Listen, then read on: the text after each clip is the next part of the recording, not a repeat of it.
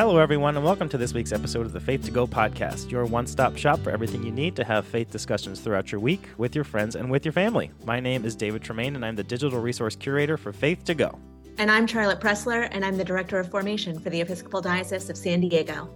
And I am Susan Brown Snook. I am the Bishop of San Diego, and it's wonderful to be your guest today. Yes, and welcome back to the podcast, Thank Bishop you. Susan. It's always fun to be with you. And so happy that you're here. Welcome back, Charlotte, to San Diego. Thank you. Feel good to be home? I am thrilled to be home. It was wonderful to be at Forma, and I have lots to share about that in the weeks ahead. But I'm very happy to be back at home, back to work, and sleeping in my own bed, all those things. So good.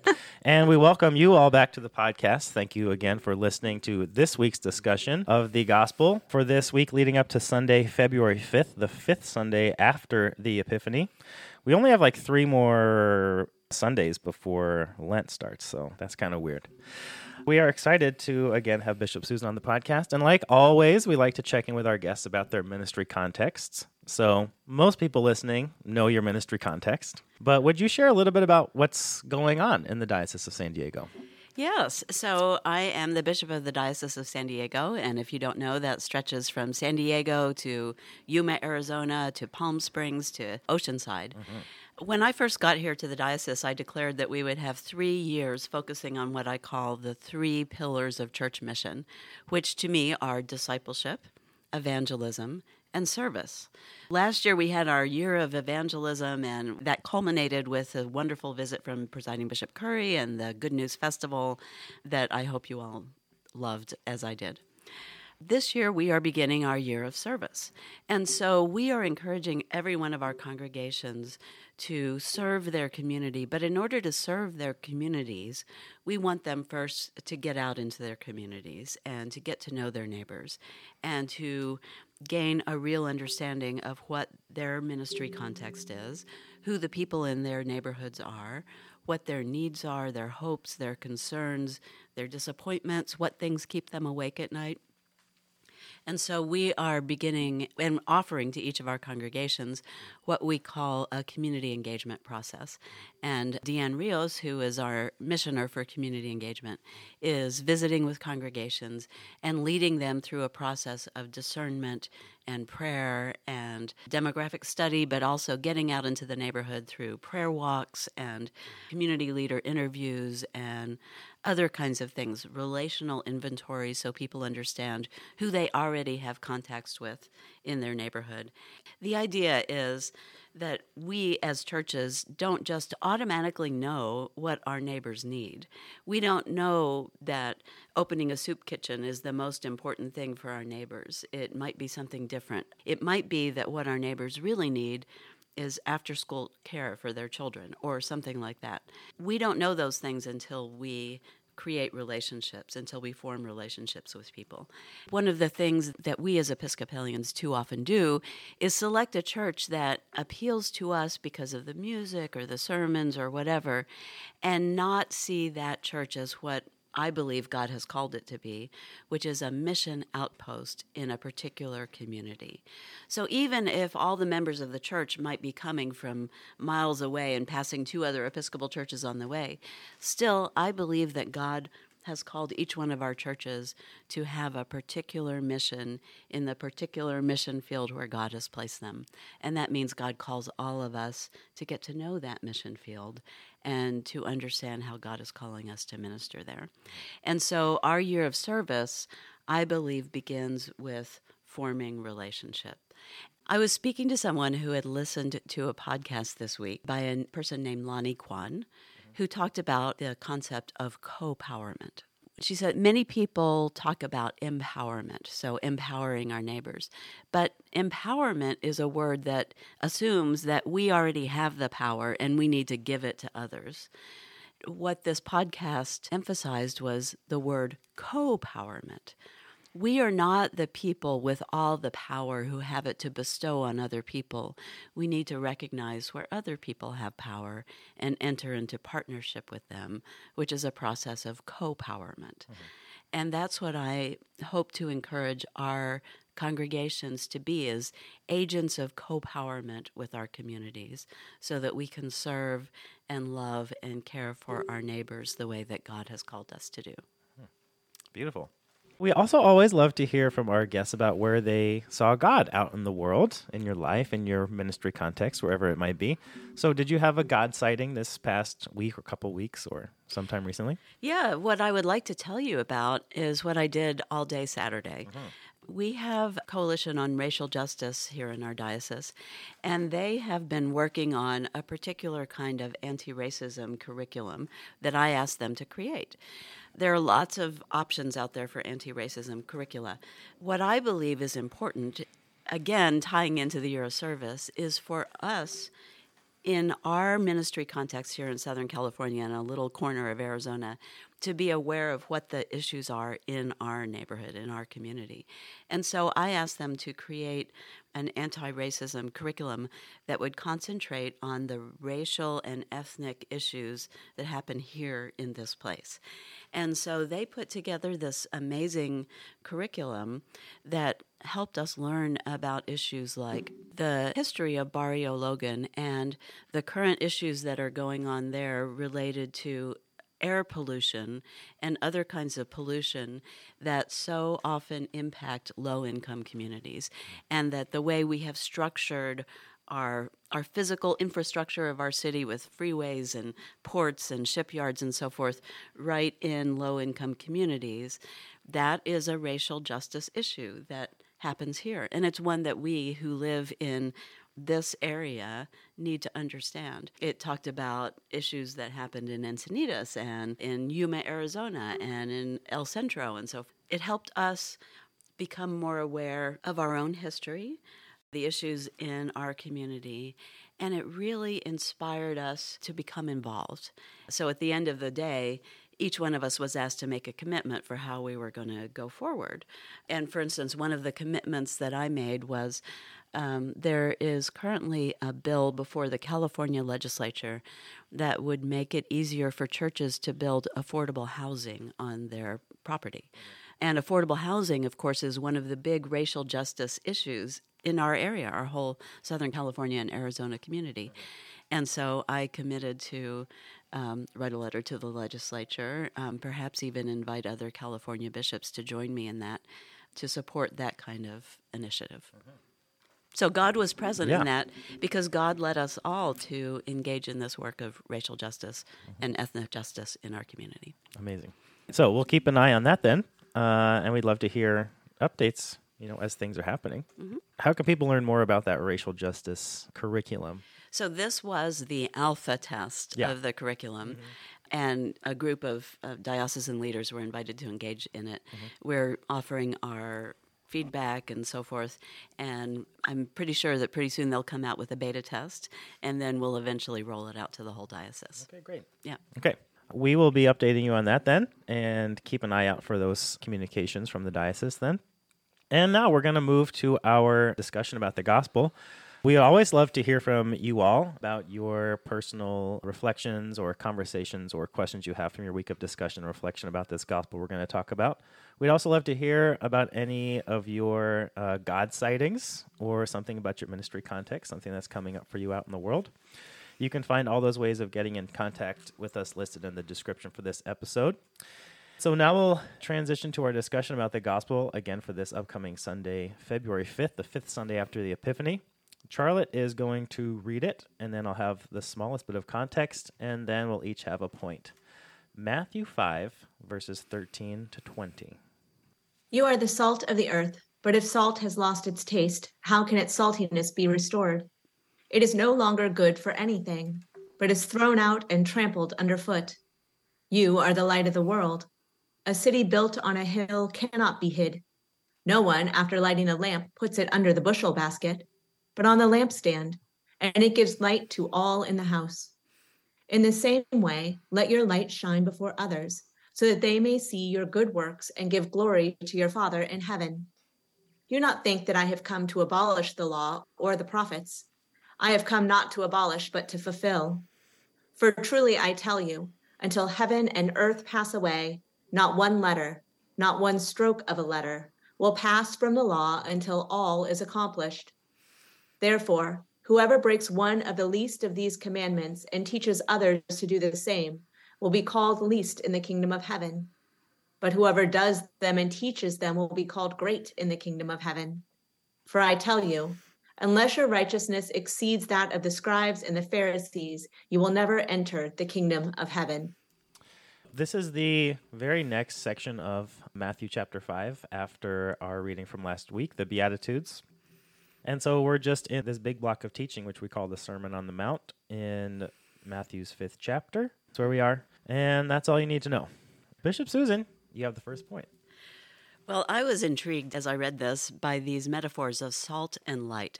So I have a story to tell you about what happened last summer. I was in Ireland for my vacation. My husband and I toured a place called New Grange, which is an ancient burial site and some sort of religious things happen there, but it's thousands of years in the past and nobody really knows what it was used for. But a gigantic burial mound. And if you go into a very dark tunnel and into the very center of the mound, you can see places where they found bodies that were buried in some sort of ritual way that appeared to be royal or priestly or something. We went in there with a tour guide and, maybe 8 or 10 people, which is all that would fit. And the tour guide said, I'm going to turn off all the lights now, and you will see what it's like to be in utter darkness. They turned off all the lights, and we were in utter darkness. And I was thinking, this is spooky, it's scary, and I started to feel sort of the vibes of the place. And then I looked across at my husband, and I saw that a little glow from his Apple Watch, which ruined the whole thing. I was like, oh my gosh, we are still here in the 21st century. Yeah. But the point of that, which is just a silly thing that happened, is that one tiny spark of light will change the entire ambiance of where you are. And so Jesus is not saying, throw on all the lights, because we as Christians don't actually have the power to do that. He is saying that wherever you are the one small light that changes everything. That ties into this idea of salt.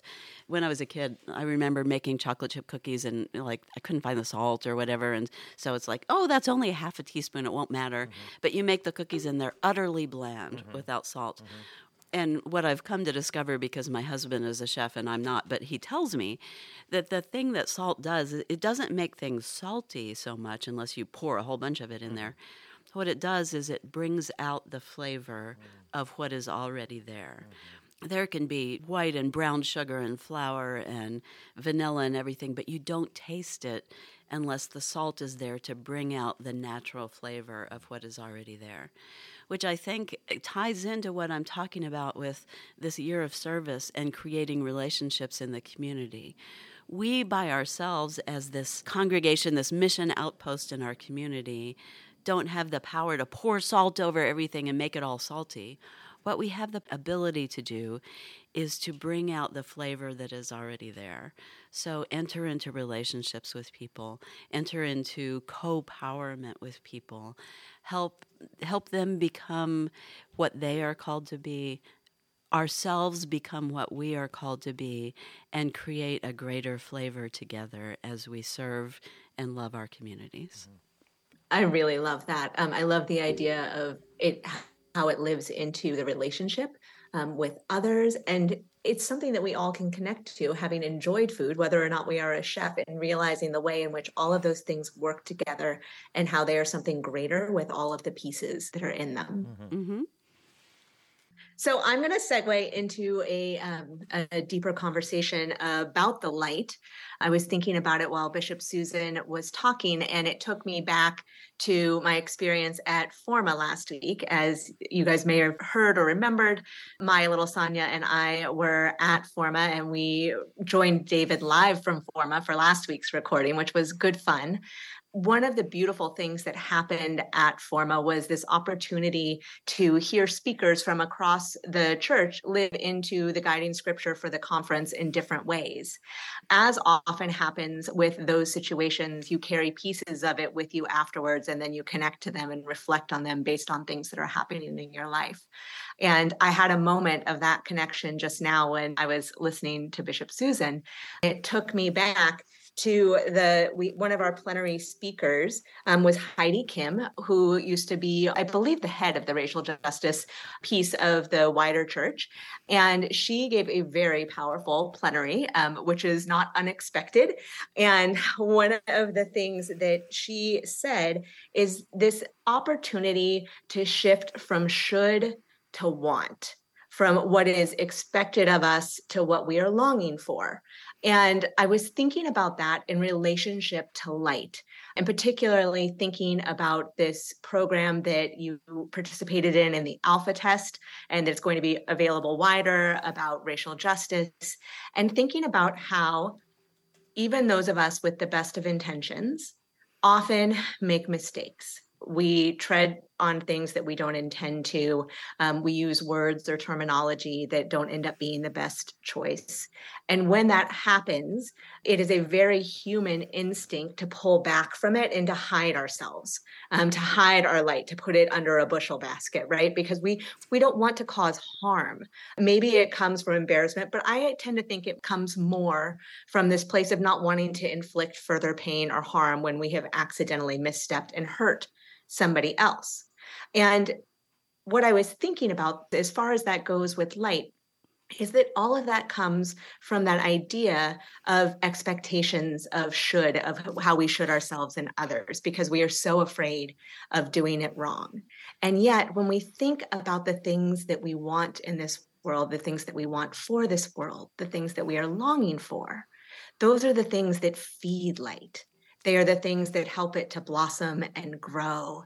And, we know that when we share light with others, that no matter if I'm holding a candle, no matter how many other candles are lit from it, that my light doesn't get any smaller, this light that I am holding here in front of me.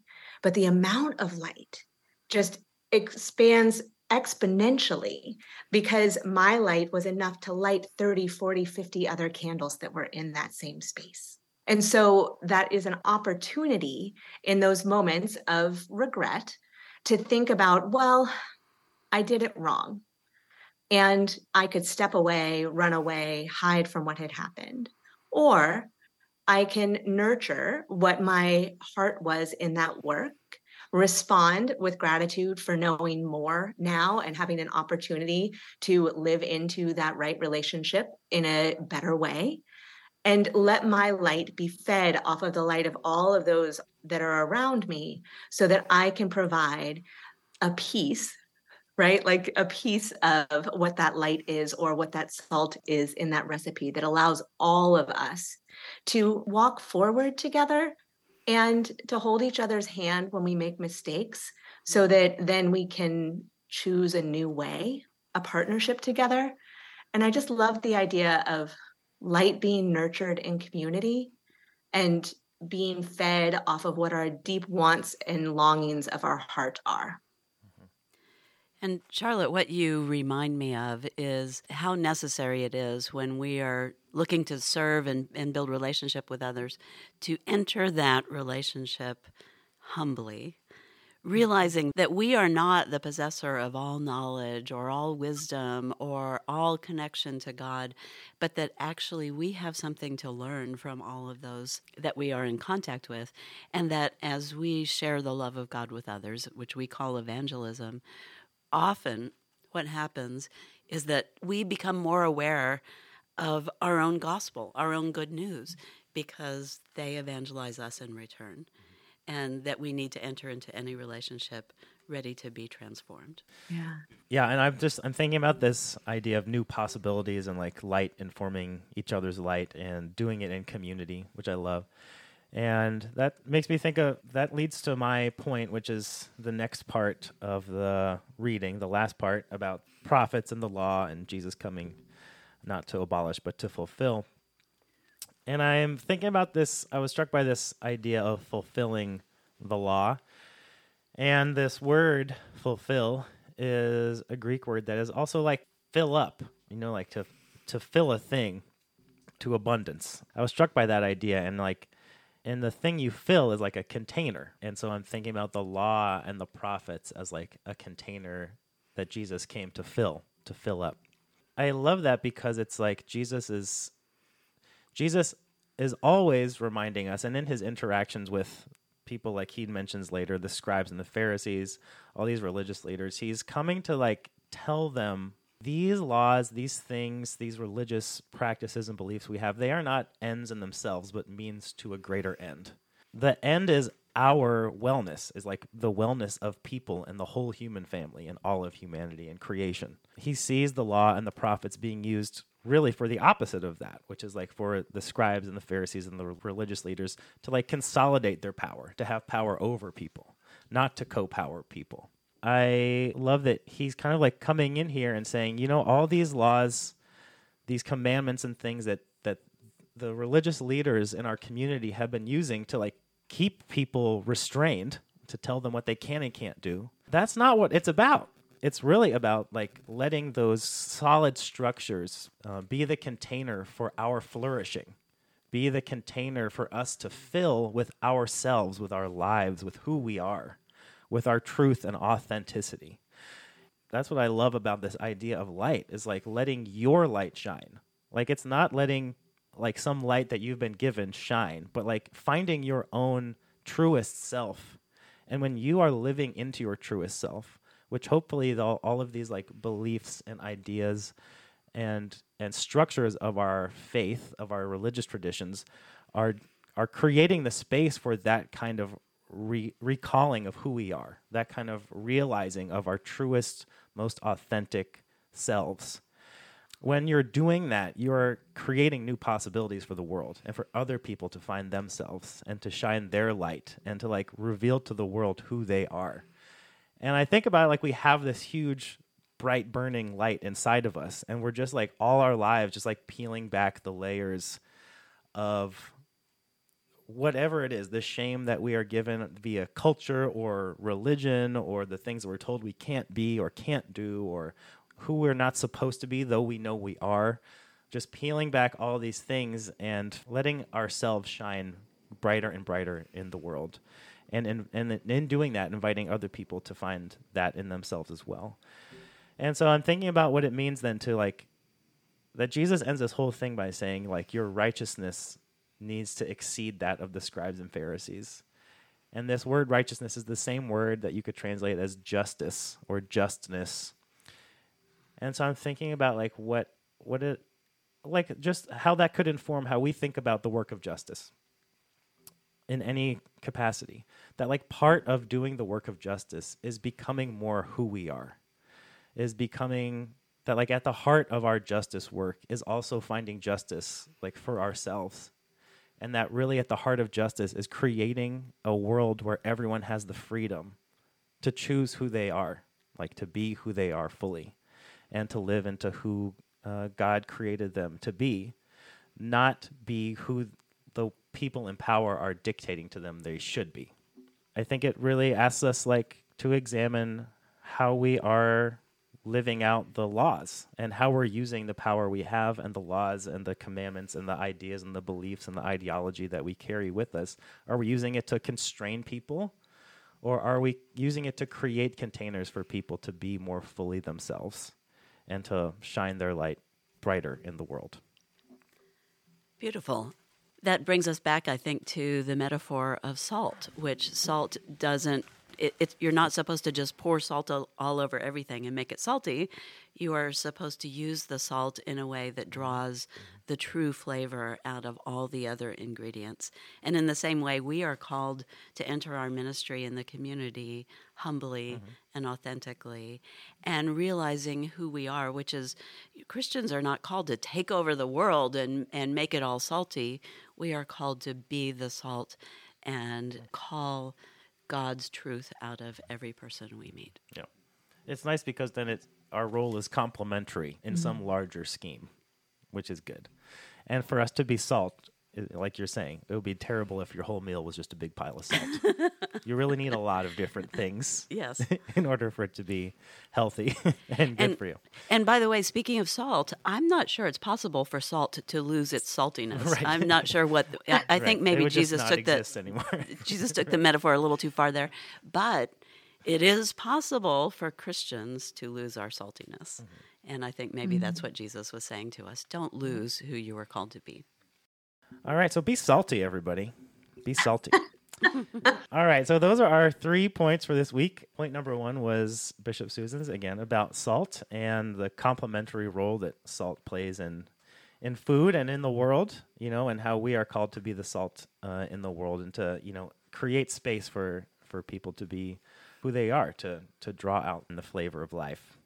Number 2 was Charlotte's, and it was about light and the importance of shining our light in the world and passing that light on to other people so that when we share our light, it doesn't diminish our light, but just, multiplies. And mine was like unto the first couple of points, which was about the law and the prophets and these structures we have of our faith, our ideologies and beliefs, how they're meant to create safe containers for people to blossom and to flourish and to be free rather than to restrict people and overpower them, but to co-power them.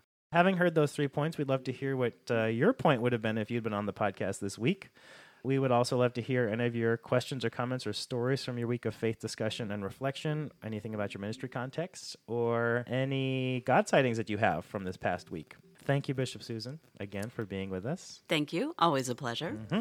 We will be back next week to talk about the gospel for Sunday, February 12th, the 6th Sunday after the Epiphany. And until then, we say goodbye, everybody. Goodbye, Bye. everybody.